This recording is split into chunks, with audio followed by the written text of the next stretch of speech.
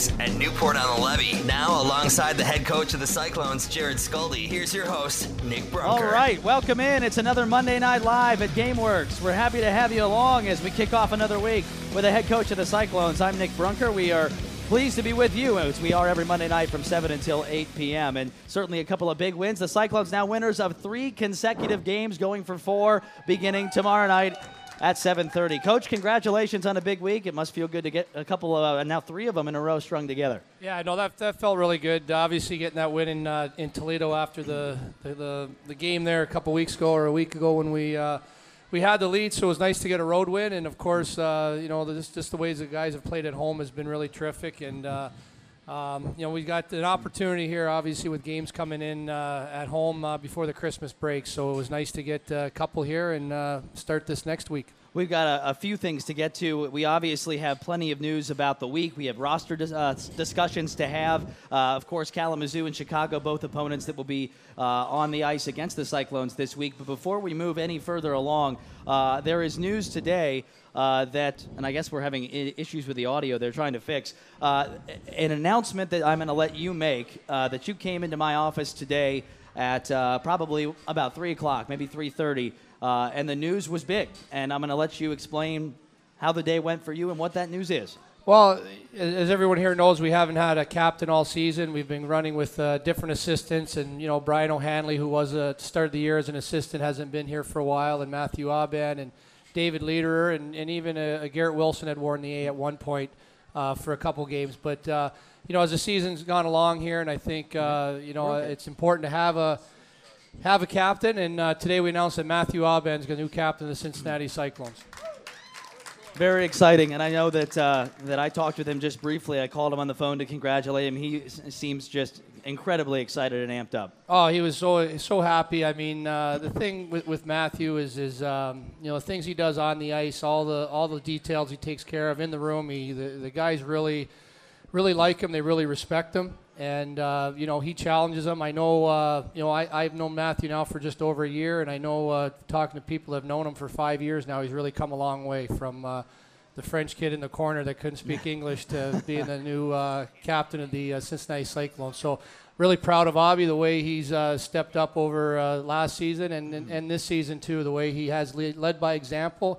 And he is vocal in that room also. Feel free to spread that news around any social channels you may be connected with. We have not announced it officially, so you are the first people to know about Matthew Aban becoming the new captain of the Cincinnati Cyclones. Very exciting, and I'm sure we'll have more to talk with him about. I'll visit with him tomorrow during the intermission show on the Cyclones Radio Network. Another big roster change, although not really, it wasn't a surprise as much as it was kind of a relief in a sense, getting Daniel Koger back. He'll be here this week, and although he played well, according to all accounts, back in St. John's this past week, he's back for the Cyclones as we get into a big 3 in about 5 days. Yeah, he is back. Physically, he is here. Unfortunately, they didn't pack his skates in St. John's. So getting anything off the rock takes a couple days, so his skates will not be here in time. He has an extra pair, a new pair, but they came the wrong size. So just a weird tidbit, and I'm disappointed for Kogi because I know he's excited to play, and so he won't be in the lineup tomorrow. Okay, other roster news. Is there any to speak of at this point, or is the rest of it status quo? Right now we're kind of still waiting on a few things. I know Milwaukee's a little banged up, and I think not Rochester, San Antonio is all set. But we're going in the week the game tomorrow with pretty much the same lineup we had. Unfortunately again with Kogi not being able to be in there, but we might be getting a defenseman added tomorrow. We'll find out by mid-morning and go from there. So we might see one more new face in the lineup tomorrow. Jonathan Hazen will be with us tonight as well to talk, and obviously the other newcomer, Angelo Esposito, will be with us on this show as we move through. We have a live Mike. Rob is not going to be here tonight. He'll be with us back tomorrow as we get on the air for our pregame stuff. So if you want to ask a question to the coach or any of the players tonight, you can come up and grab the live mic, and we'll take your questions as we move through. All right, let's look back at the week. A game against Toledo. We'll start there on the Friday. You go up there for the first of a home and home, and we know the story about going up there. It's a tough place to play, although they were kind of depleted roster-wise, as were you the week prior. So it was kind of familiar from the opposition's bench to look down and see the absences of Evan Rankin and Adam Estaclay, and obviously in that Saturday a surprise with Ryan Sapolsky going instead of McCollum. Give me your thoughts on the weekend as a whole, and then we'll break down some specifics. Well, going into Friday's game, sitting there on Thursday leading up to that, knowing that Toledo was depleted and we really, we were missing some key parts. And then within a phone call, we knew we were getting 3 forwards from San Antonio, Garrett Wilson, Angelo Esposito, and Joe Devon, yes, which we haven't seen in a long time. So to add those guys to our lineup was really huge. And it's one of those things that happens. You go into that game, and everybody's excited to have the new guys back or some new players and some guys returning. And that was probably by far our worst period of hockey all season. 20 minutes up, and I think we got outshot 18-5. Mm-hmm. And it was just an ugly period on our half. We were probably 90% in our own zone. Really couldn't generate anything. And we came out better in the second period. Thought we responded a lot better, and then of course in the third, I thought we played a solid game and just kept chipping away and digging down, and we got that win. So I mean, it felt good coming out the way we come out and the way we finished was two different teams, and I think it really the third period really carried over into Saturday's game. The big note about that game on Friday night was as the horn sounded at the end of the third period and the win had come in place, it officially locked you into the 100 win club as a professional coach. It was his 100th professional coaching win, so congratulations on that. Thanks, Nick. And certainly a well-deserved 2 points, and it was crazy because of how the officiating we've talked about on the show time and time again, and we won't belabor the point, but that was one of the oddest games I have ever seen called from a referee in as long as I've been watching the game of hockey. Would you agree? Yeah, thank God it was going against Nick Fatusi in Toledo because, the Mike Pellick's goal that the referee waved off initially that he kicked it, and clearly he didn't kick it in. It just hit him off the skate, and he actually overturned it, which surprised me in this league. I mean, he was pretty adamant that it wasn't a goal. He overturned that. And then to see them on a 2-on-1, clear-cut 2-on-1, and stop the play to give Nick a 2-minute bench penalty. So, got a break there again with the referee, and then to get the 5-minute major for a slew foot that was, it was, I guess, the second time this year we've heard slew foot. Amazing. I've never heard it coming into the year. We've heard it twice now. Yeah, so I thought that was a questionable 5-minute major to give their guy a slew foot in a fight like that. It happens every fight where someone's trying to take someone down, and I understand Nick's frustration, but I've never seen a game with the referee being that involved in some odd situations. Well, it was odd, too, because, and we're not going to complain, it turned out to be the power play that gave you guys the game-winning goal with the victory in the third period there. But then what also occurred the very next night, you may recall the man that did it ended up skating on the ice the next night against Cincinnati, which normally would not be the case because slew footing also, in addition to being a 5-minute, is a 1-game suspension for a match penalty. I guess they had overturned the fact that it was even a match. So the call not only was inaccurate on the ice, we both kind of agree on that, but then it ends up being they agree with that after the assessment, and they let him back on the ice the next day. It was just a wild 24 hours. Yeah, Joe Ernst called to say he wouldn't be suspended, and he was rescinding the 5-minute major match penalty call. So, that's fine. I mean, I thought the referee overreacted in that situation, and the linesman as well, who initially saw it. So, it was just all around, and it continued on after that. That was just an odd game from an officiating standpoint. Mike is here and has our first question of the night. Mike, you go ahead. Hi, Mike. Good evening, Nick. Hello. Coach. First of all, I want to thank you, your coaches, and the players for a perfect hockey weekend. Thanks a lot, Mike. Right. And when I say perfect, I mean you won both games. Then the officiating was good. Worked out in our favor, at least. Right. I wouldn't call it doesn't good. happen all the time. Correct. Right. And then we went down to the where the players met, Holy Grail. Yes. Our Everybody's post-game smiling. Saturday night social. Yeah. Festive, winning atmosphere. Like I say, it was a special weekend. So I wanted to thank you all for that. Oh, thanks, Mike. I know the guys were pretty excited after the game. You can tell, once we all got in the locker room on Saturday night, you could tell the guys were pretty excited. And it was a fun weekend. They had to work hard. We started off slow, like I said, that first period, but we got better and better as the weekend went on. And it's something we talked about, getting these points against our division, and Yep. that was a good weekend to start. It's amazing. Thanks, Mike. And a good question. Mike Bailey will have our next question in just a second. Mike Liambus had one of the more entertaining games to watch on Saturday. He's always running around. He's playing with, as you call it, sandpaper. He's very gritty. And it's amazing. On Saturday after the game, he and I walked over to the Holy Grail together, and he was just – I haven't seen him so excited in a long, long time as just being in front of a big crowd, getting a big fight, obviously playing well and getting a win. He is just all smiles right now. And not surprisingly, that's the kind of guy he is, but he's on cloud 9. Yeah, I mean, he's getting an opportunity to play more. He's getting better, playing defense and being involved. And as much as he plays, he still likes to do that other part of it, as we saw on Friday and Saturday. And it was well timed, too. It Yeah. wasn't at a bad point in time. No, Mike's really smart about those situations. He's feeling it today.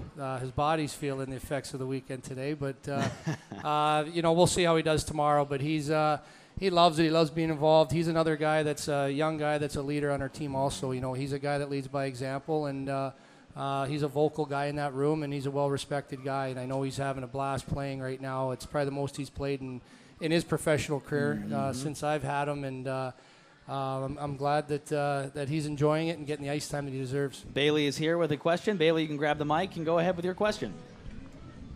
Hello. Hello. Hi, Bailey. I have a question for Nick. For me, okay. Yes. What's your favorite part of your job? Oh, watching hockey every day. It's great. I get to be around these guys and talk, and we sit in the office and kind of go over things, and he tells me stories from his old day playing days, and it's great being around a sport you love, and it doesn't really feel like work. That's what I like the most. Good question. Nice. All right. I'm surprised she didn't have one for you. Very rarely is it just a one question. Very good question tonight. Yeah. Let's ask about Saturday, because I don't know if you talked about it on the air last week or not, but off the record and off the air, we spoke about how there's always, when there's a teddy bear toss or a promotion that is involving what has to happen on the ice, there's a little bit of nerves, a little bit of pressure to do it and do it quickly. In this case, scoring a goal was necessary to begin the teddy bear toss at US Bank Arena, which, by the way, set a record for the Cyclones. It was their best one ever. They had over 1,100 bears tossed onto the ice on Saturday, which was the best that it's ever been in the 7 years that the team has done it. It was amazing because you called for it. You wanted it to be early, and just like that, your captain now, Matthew Aubin, delivers the goal to get the Teddies on the ice within the first 5 or 6 minutes of the game. Yeah, in those situations, you want to get it done. You want everybody to enjoy it. You want to have a good moment. You don't want to be down 4-0 and you score that goal to make it 4-1, and it's sort of not much fun for anybody. So it's nice to come out and get that first goal. I believe 6 minutes into the game to see Aubie score that, and win an unbelievable pass by Mike Pellick on that goal. And so it's nice to get that out of the way, and it's a fun thing. I think it's great. It's the police car coming out and sirens going. I've not seen that before, but that was great. That was a great night, and the crowd was really into it, and to see that big crowd on a Saturday night was a lot of fun. You mentioned Mike Pellick's assist. He's now among the team leaders. He has been, although you combine his numbers from Toledo, and here he has a goal and 13 assists. Most of them have been here in Cincinnati. He has 14 on the year in 16 games. A guy that was brought in. You needed a center. It wasn't like a guy that just happened to be a warm body, as sometimes it's referred to. He's a guy that has not only produced but excelled on a nightly basis. And you mentioned the pass, the assists. This is just a regular night in the day of Mike Pellick. Yeah, he does some things on the ice, some real subtle things out there that he just has great vision. He uses his body to his advantage, and he can be a little nasty at times too. So, Pelly's a great face-off man. It's exactly what we need, and him and Aubie together, and whether it's Garrett Wilson or Daniel Koger on the left side, I thought they've been very productive and very effective every game. Well, with the mention of Devin, he obviously scores the game-winning goal on Saturday. Let's break down Saturday a bit, because at first it was like, all right, we're cruising. This is a good situation. It's 2-0, and then it's 2-1, and then obviously you go up 3-1 with Devin's goal that ends up becoming the game winner at the end. It was a typical Toledo-Cincinnati matchup. There was physicality. It was back and forth. But at the end of the day, you were able to kind of boa constrictor style run the timeout and make sure that, although despite some late penalties, they were not able to send it to overtime. Yeah, I mean, we've had some good games this year, dating back to last year, and I'm sure even beyond that. There was, it's always Toledo seems to be tough, and like we had that crazy one up there where we had the 2-1 lead, and they came back. So, you always want to hope you learn some lessons along the way here, and that was a message going to the third period that we have to keep going. Unfortunately, they got that late one to make it 3-2, but I thought Chet played well enough, and we just shut down their offense, and like I said, it's always going to be crazy against Toledo. You played 18 games so far this season, and now you look at the one-goal decisions. You're 5, 4, 0, and 3. So practically all of your games, especially recently, have become either very close at either beginning of the game, and then it expands, and then gets back close again. You finish so close with your opponents on a nightly basis. As a coach, that's got to be pressure-filled almost every single night. It's going to get close. Well, yeah, I mean, all our games, I mean, we had the one 6-3 loss against Toledo. That one, rough night there. We've beaten Kalamazoo 5-2 at home. We've won 3-0 in Trenton. But every game beyond that's been one-goal games, whether we've had the lead, they've come back, or they've had the lead and we've come back, or whatever. Garrett Suter scoring with 20 seconds left in the game. Anthony Luciani a minute 12 to get the winner against Greenville. So it seems like every night there's it's a battle right till the end, whether the goalie's pulled and all that stuff. So it's exciting. It just makes the wins a lot more enjoyable, and some nights you just wish we get that extra one to give a little bit of a comfort, but like this weekend, we'll take those wins and look forward to getting to Kalamazoo tomorrow night. Boy, there's nothing better than a crowd of any time where you get more than 3,000 people in our building. It gets to be rocking. But when you have 7,723 people in our barn, it is unbelievable the atmosphere that it is on a nightly basis. But even more so, it gets taken to a whole different level when you have a guy or a crowd the size that we did on Saturday, and you consider that it's also one of the top 14 best crowds ever in Cyclones regular season history. And as a coach, and I know players, you mentioned multiple times that players do feed off it. As a coach, you would do as well, I would imagine. Oh, you can feel it in warm up. Just sitting on the bench for a little bit and warm up, you can already feel the energy in the building. And right from the national anthem and after the free Howie, you can kind of start feeling it, building. So it's a great atmosphere in there. And I know that when we come out hard, we come out in those first 5 minutes and try to get the lead. It really helps with the crowd. As we get closer, it's hard to believe 2012 is just around the corner, and we actually have our next PBR viewing party, which is going to be at Max Pizza coming up on Friday, December the 30th. We do want to point out that there are no more tickets available for purchase for the bus, so the only way you can get on the bus with us to go to Chicago is to go to these watch parties and get up the tickets. So be sure to head to Max Pizza on the 30th against Toledo, ironically enough, as the night before New Year's Eve. We'll be on the road in Toledo. You can watch it live at Max, and of course, all the information, if you don't have a pen or piece of paper to write it down, is available at cycloneshockey.com. Let's talk about the way that this team has continued to get shots, but also limits the other team's shots. Although the exception to the rule was the game where Toledo outshot you relatively heavily, although they didn't really have that high of a shot count to begin with. Is there something that you're doing defensively that limits where they're shooting and how much they're shooting? Well, I think the biggest thing we stress defensive zone is sticks on pucks. Whenever we're in the defense zone, whether it's the forwards getting in lanes, going out to the point to try to deny a direct shot on net, or our defensemen playing one-on-ones, we want to make sure we have sticks on puck, take away time and space, and I think that takes away scoring opportunities and shots on net. And the flip side is we have been getting a lot of shots, but some nights they're some weren't as quality as others, but. One thing we stress on every day is getting to the front of the net, getting pucks high, low to high, east to west at the point, and getting people to net. And I think we've, for whatever reason, we haven't been getting as many shots on net, but I think our quality chances have been better, and we've been getting more traffic in front of the net. And you've been getting offense early, too, which is a note that I pointed out in tomorrow's version of our game notes for the game day. You're 6-3, 0-1 when you strike first. It's not necessarily a surprise, because most teams, if they can get ahead early, you're going to be on the good side of a scoreboard at the end rather than on the bad side before all is said and done. It's just amazing as just a fan of the game watching the relief almost that the players can skate with when they can jump out one or two in the first 5 to 6 minutes like they did on Saturday night. Yeah, I mean, we talk about it. We want to get the first 3 shifts in. We want to roll them over. We want to, establish the pace and get in their zone and get some bumps and get some quality scoring chances and build off that momentum. And if you can establish yourself in the first 5 minutes and guys are rolling, guys are into it, it just sets yourself up for the rest of the game. Now, like you said, Nick, every team wants to get up to that lead, but I think it's very, very important. I mean, the numbers support it, and makes for a lot of fun hockey, gets the crowd into it, gets our guys into it. You and I had a conversation off the air during, I believe it was 2 weeks ago when the story came out, completely off the Cyclones subject for a minute, but I think since it's a hockey-oriented show, it is something that I think you guys would get an interest in. Was it the New York Times did a piece, a multi-part piece, on fighting in hockey, and of course it is linked to the Derek Bugard death, and they've kind of put it all into a packaged story about what fighting is in hockey, why it's still here, and certainly the effects that it can take on players and the toll that it does take on players that are not only playing, but perhaps the ones like yourself that have retired and are maybe feeling the after effects. Not so much yourself personally, but players that are maybe from your generation that are finished playing but are still having after effects. Tell, for those that may not have read the article, which, by the way, will be linked on my page at cycloneshockey.com if you want to read it, tell them what it's about and what their premise of the story was and what your thoughts are on it.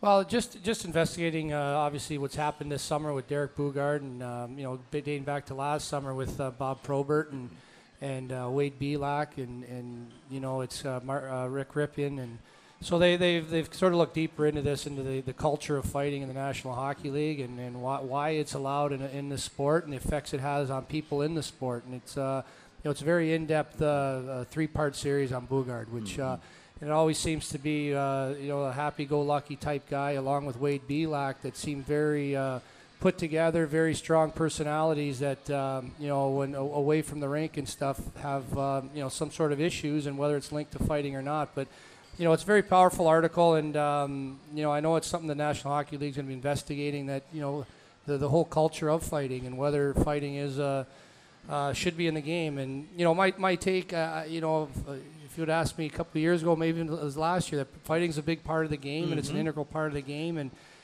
but I see it going. We're going away from that a little bit. I think down the road here, it kind of goes with a lot of changes that happen in the sport that you don't think it'll ever happen. But I could see down the road here that we don't fighting in hockey at some point. Just with some of the things that have happened over the last year and even in the past, that I think it's something the National Hockey League and Gary Bettman are going to look at. I'm sure, which they already are looking at, is going to be something that they're going to address with the Board of Governors and see down the road here about what impact fighting has on the game. For what it's worth, I agree with that stance, that maybe it's time to review what that part of the sport is about and what purpose does it serve. On the devil's advocate side of it, though, think back to the hit, I believe it was on Max Pacioretty. I could be wrong about that. That he was run from along the wall and along the benches and then hit the partition, which is obviously a reason why now they have the rounded pads and things like that. But do you foresee, if they take fighting out, whereas maybe a player goes into the wall hard, gets hit from behind, something that a player, maybe an enforcer type, would deem as negative, a bad play, a dirty hit, a cheap play, would they maybe take it upon themselves to go deliver a hit like that, or maybe keep their eyes open, knowing that they can't fight, they try to take out their aggression in a different way?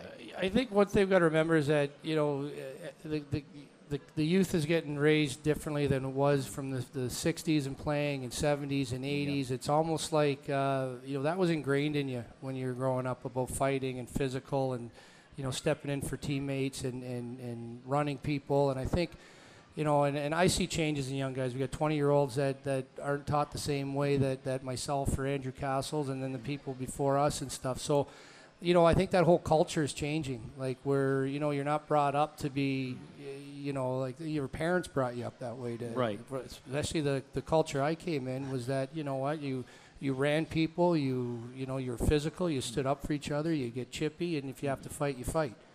And that was part of it. I don't think kids are coming up that way, parents and coaches, and I think there's more of a emphasis on skill and all that. So, It's hard to say. I think it's something that they are definitely going to investigate, and we'll just see how it goes. The other big NHL/AHL news, perhaps, depending on how the trickle-down affects, is the realignment of the NHL. They've now taken the division alignment and chopped it up into 4 conferences now. We've had a back and forth on what they're going to name those conferences, perhaps maybe going back to the old days and some of the older names, maybe combine them with some of the newer legends, if you will. But regardless of the names, tell me what your thoughts are on the 4-conference setup and how it's going to not only change the game, but, in my opinion, improve it.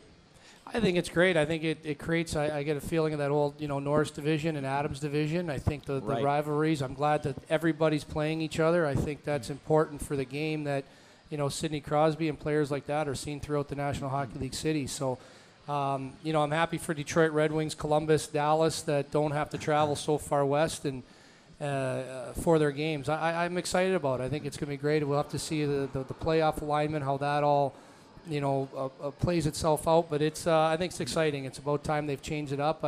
I'd like to see them go back to those divisions, the Smythe division and stuff, but I think it'd be interesting to see if they come up with a Howe, a Gretzky or something, division or conferences they're calling them. But it'll be exciting to see what they do with that. It's interesting too because the argument is that it's although there is travel limitations, it really doesn't change the game that much. You're still going to have travel. I argue that, for me as a fan, and I don't know about you guys, but if you go to a game, the Columbus Blue Jackets as an example, if you're a season ticket holder for them, some of their best games are, best attended games are the Red Wings and other bigger names around the NHL. This way, teams that are everywhere are going to get a chance to see some of the best stars from across the entire country, not just maybe in their pockets, where on a given year, as an example, in the ECHL, just weather-wise, I'd like to go back down to Florida in January like we did almost 1 year ago, but we don't see Florida. And of course, in the ECHL, it's a whole different animal, but we don't go out west. We don't see those teams. And I think you have, on a different scale, teams in the NHL, they're going to see teams that maybe fans have never even seen before. Oh, yeah, and some teams travel better than others. I mean, Detroit and Boston and teams like that, I mean, wherever they go, they have almost like a home ice advantage. They've got so many of their own fans there with them. So, it's great. I think it's important for that people see it. Maybe a Ryan Nugent-Hopkins or who, people want to see these players and will pay to go see them. And I think it's important. Now with us, Nick, we are going to Elmira on the same trip that we took last year. So can't wait. Unfortunately, we won't be in Florida, but we'll be in Elmira. Next best thing, right? Great karaoke bar. That's for sure. Although we're not going to be there on a Thursday, which is their karaoke night. Maybe we'll just have to break it open. I got the equipment.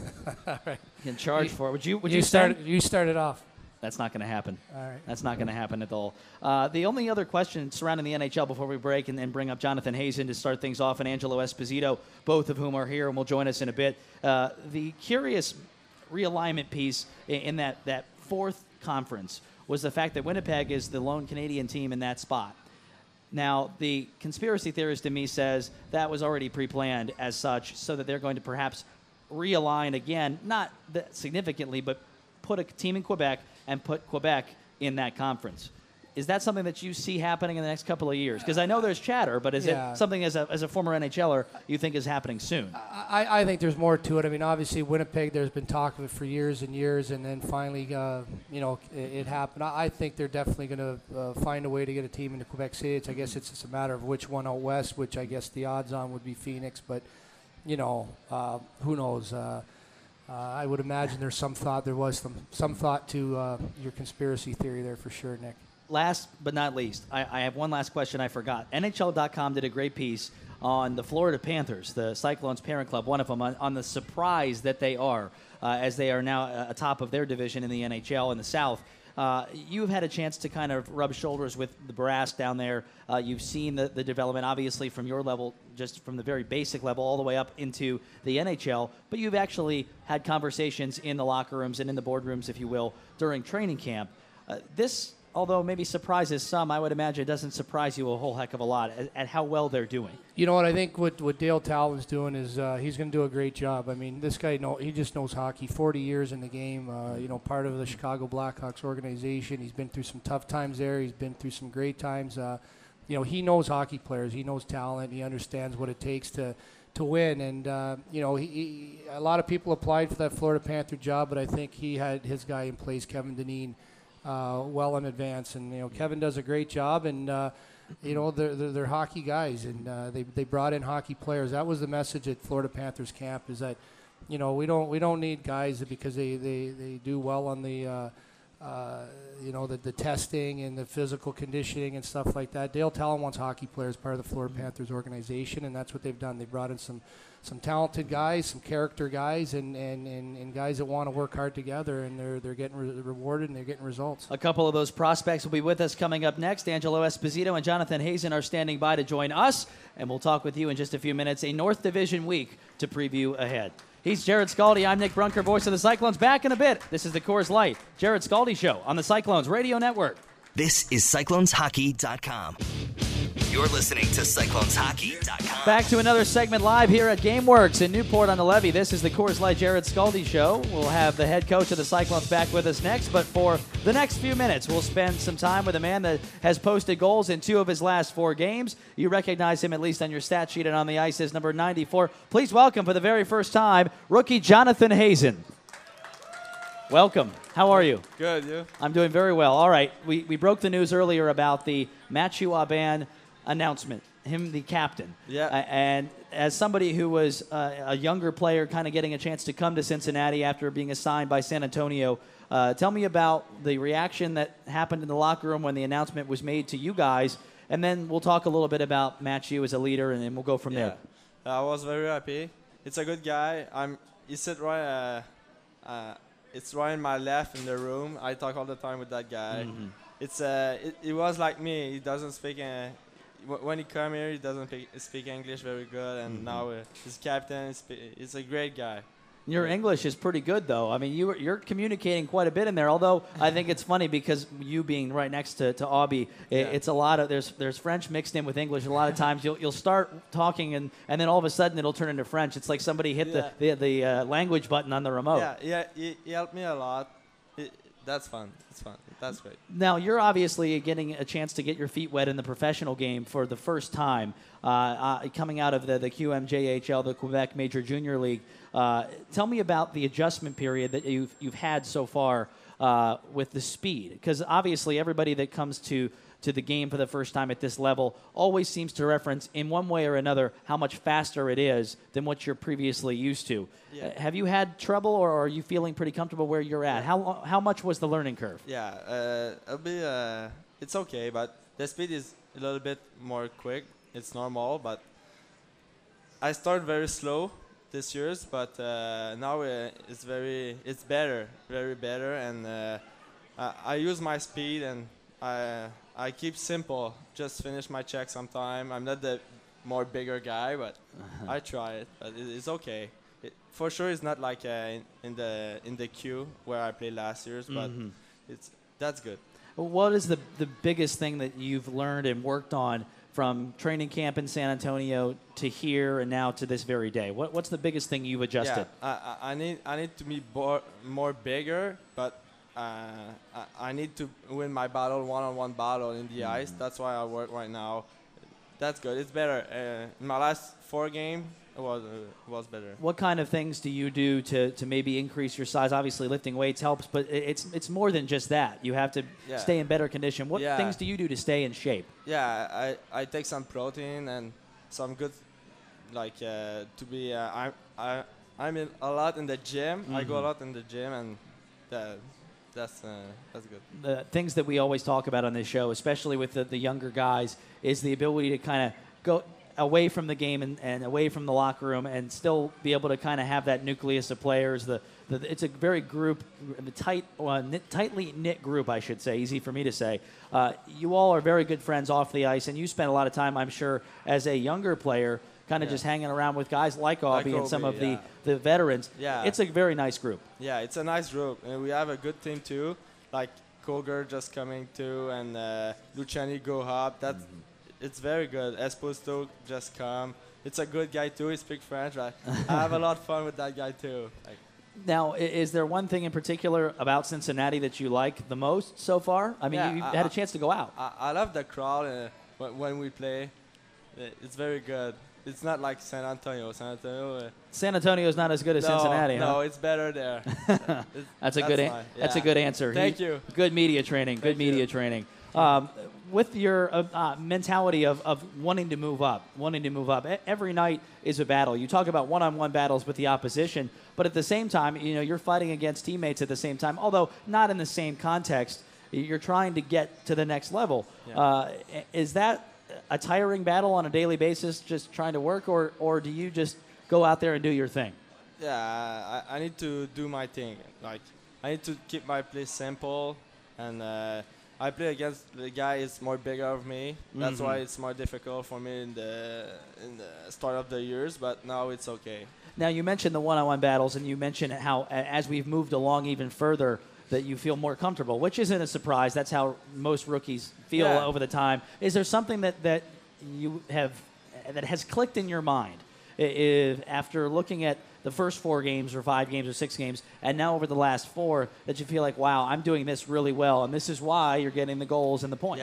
Yeah. Like what I say, I use my speed more. It's my like strength. Yeah. That's. So you're using your strength, but also your stick handling ability. In my mind, being able to move the puck has been extremely impressive of late. You've been putting yourself in good areas to score, but also moving the puck and passing it to your teammates, getting yourself, but not just yourself, but everyone else around you on your line in position to maybe get a shot on net or a scoring chance or a rebound. And you picked up goals just like that. Yeah. Is there anything in particular that has made the difference in that regard? Like, have you done something different recently versus before, or is it just the same thing? Yeah, same thing. That's awesome. Yeah. Well, we're really excited to have you here, and we wish you the best of success. And Thank you. And you did great. He was very nervous doing his first you. show, Yeah, and that's my first show. And he's very, very good job. Appreciate you being with us, Jonathan Hazen. Everybody, when we come back, we'll be with Angelo Esposito next on the Cyclones Radio Network. CyclonesHockey.com. CyclonesHockey.com. Back again for another segment here on the Coors Light Jarrod Skalde Show. We'll be back again next Monday night to hope to see you here as well as we get closer and closer to Christmas. That is hard to believe. If you are looking for a late Christmas gift, we have deals. CyclonesHockey.com is the place to get the deals. Please welcome one of the newer Cyclones. We just saw him for the last couple of games against Toledo, and he is here wearing number 44. Well, not tonight, but tomorrow on the ice. Give it up for Angelo Esposito. Welcome in. Thank you. Thank you for being with us on the show. I guess the first question I have is the question I think a lot of people have asked you, and I did the same. Are you related to any other Espositos that are NHL caliber worthy? That was the first question I asked you, and you're like, yeah, I know. No. No, it's a common question, and no. I actually have a funny story about that. When I was in kindergarten, I actually have an uncle, Phil and Tony Esposito.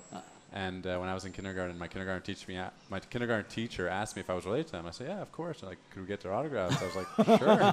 So I go home and ask my mom. I'm like, Mom, my teacher wants Uncle Phil and Uncle Tony's autograph. And that's when I learned about the Phil and Tony who played in the NHL, and they had to explain that to me. It's a good way of knowing it. But, hey, I'm sure that those autographs to you were just as valuable, right? Yeah, exactly. I guess the other question that I had in my mind when I read about you and learned about you is, a former first-round pick.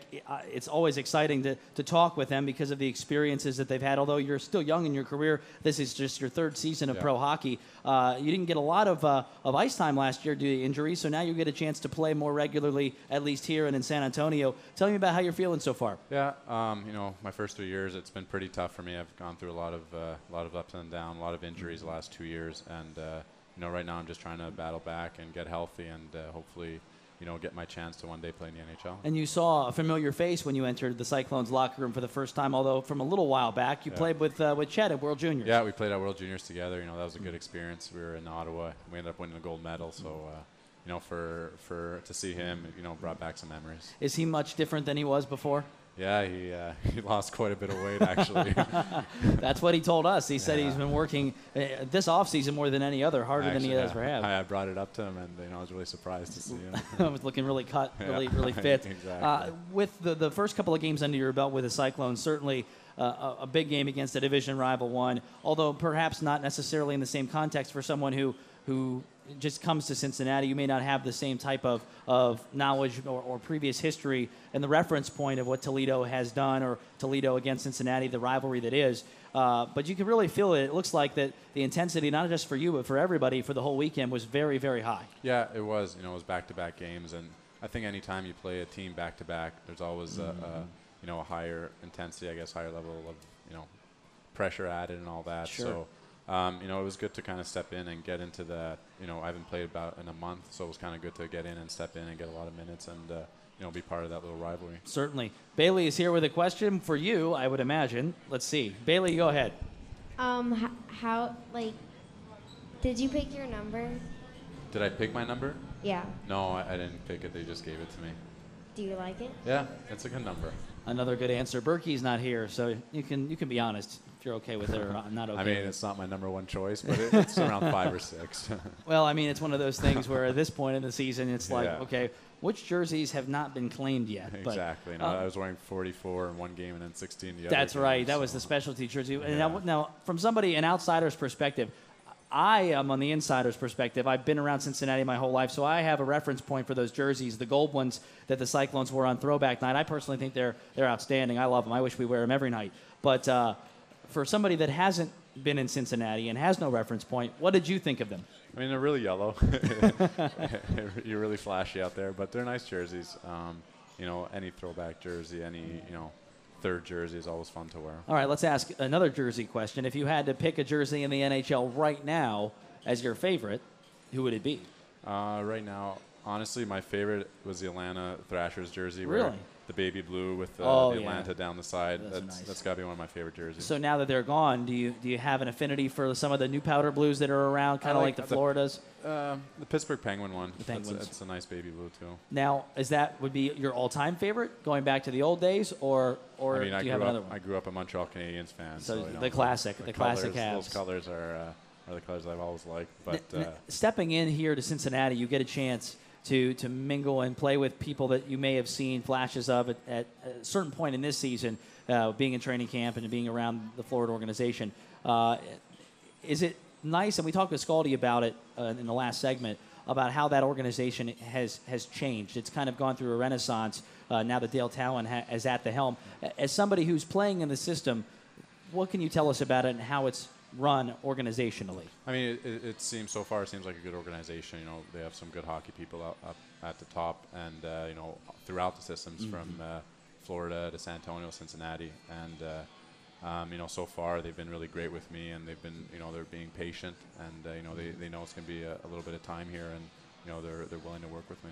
As much as patience is a key, I know that you go out there every night with a great attitude, and I think that has to help you and somebody in your situation who's trying to kind of recover from injuries, get back on the ice, get back into the flow of things. How tough is that for you to kind of stay patient and realize there is an end game to this? Yeah, it's pretty tough. I've had 2 ACL surgeries within a year, and coming back from those was really, really hard. Sure. But I'm starting to get back to where I used to be, and coming down here to play a little bit, it's obviously it's just another step in my process, and I just got to keep working hard, and I know that one day I will get there. Well, we thank you for carving out a few minutes of your day to come spend some time with us and talk with everyone here. Give it up for Angelo Esposito, everybody. We'll see you on the ice tomorrow night. Back in a moment with the head coach of the Cyclones, Jarrod Skalde. This is the Cyclones Radio Network. This is the Cyclones Radio Network.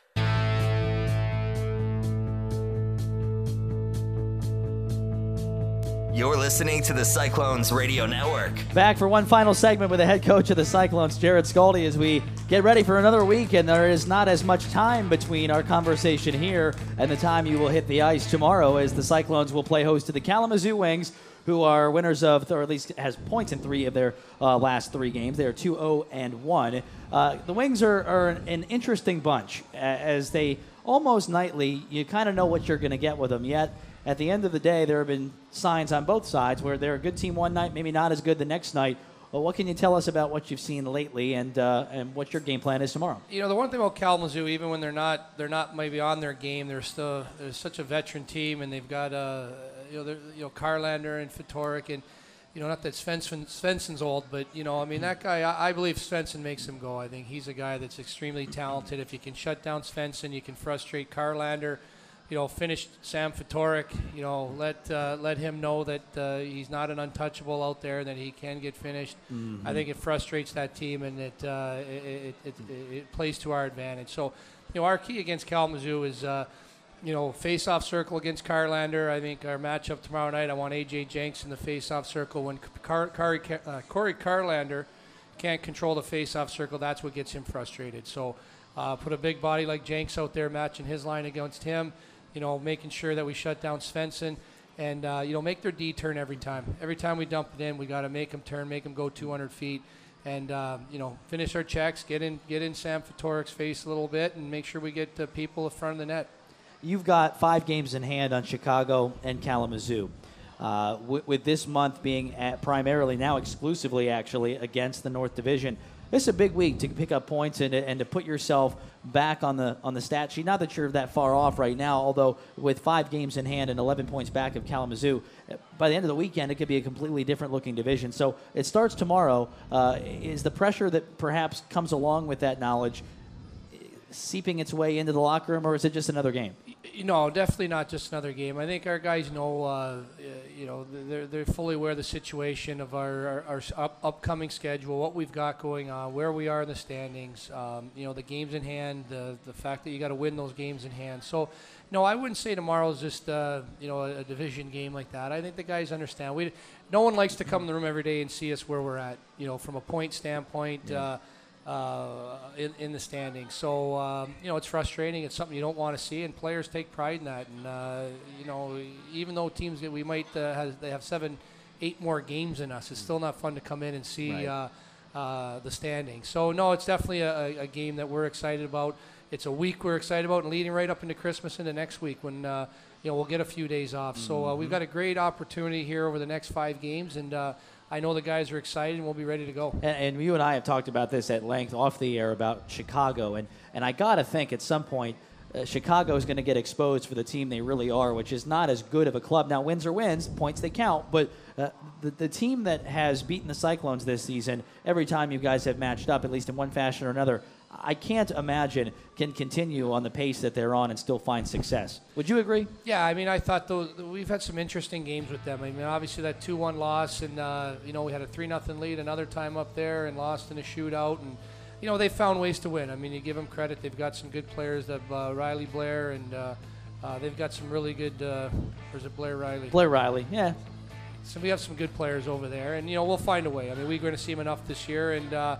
No better way to start tomorrow night heading into the weekend there. Looking forward to seeing you tomorrow at the rink. Looking forward to seeing you guys as well. If you can't be with us for whatever the reason, you can listen to us on the Cyclones Radio Network beginning at 7:15. For head coach Jarrod Skalde, I'm Nick Brunker. See you tomorrow night and back here next week for another edition of the Coors Light Jarrod Skalde Show. Thanks, guys. On the Cyclones Radio Network.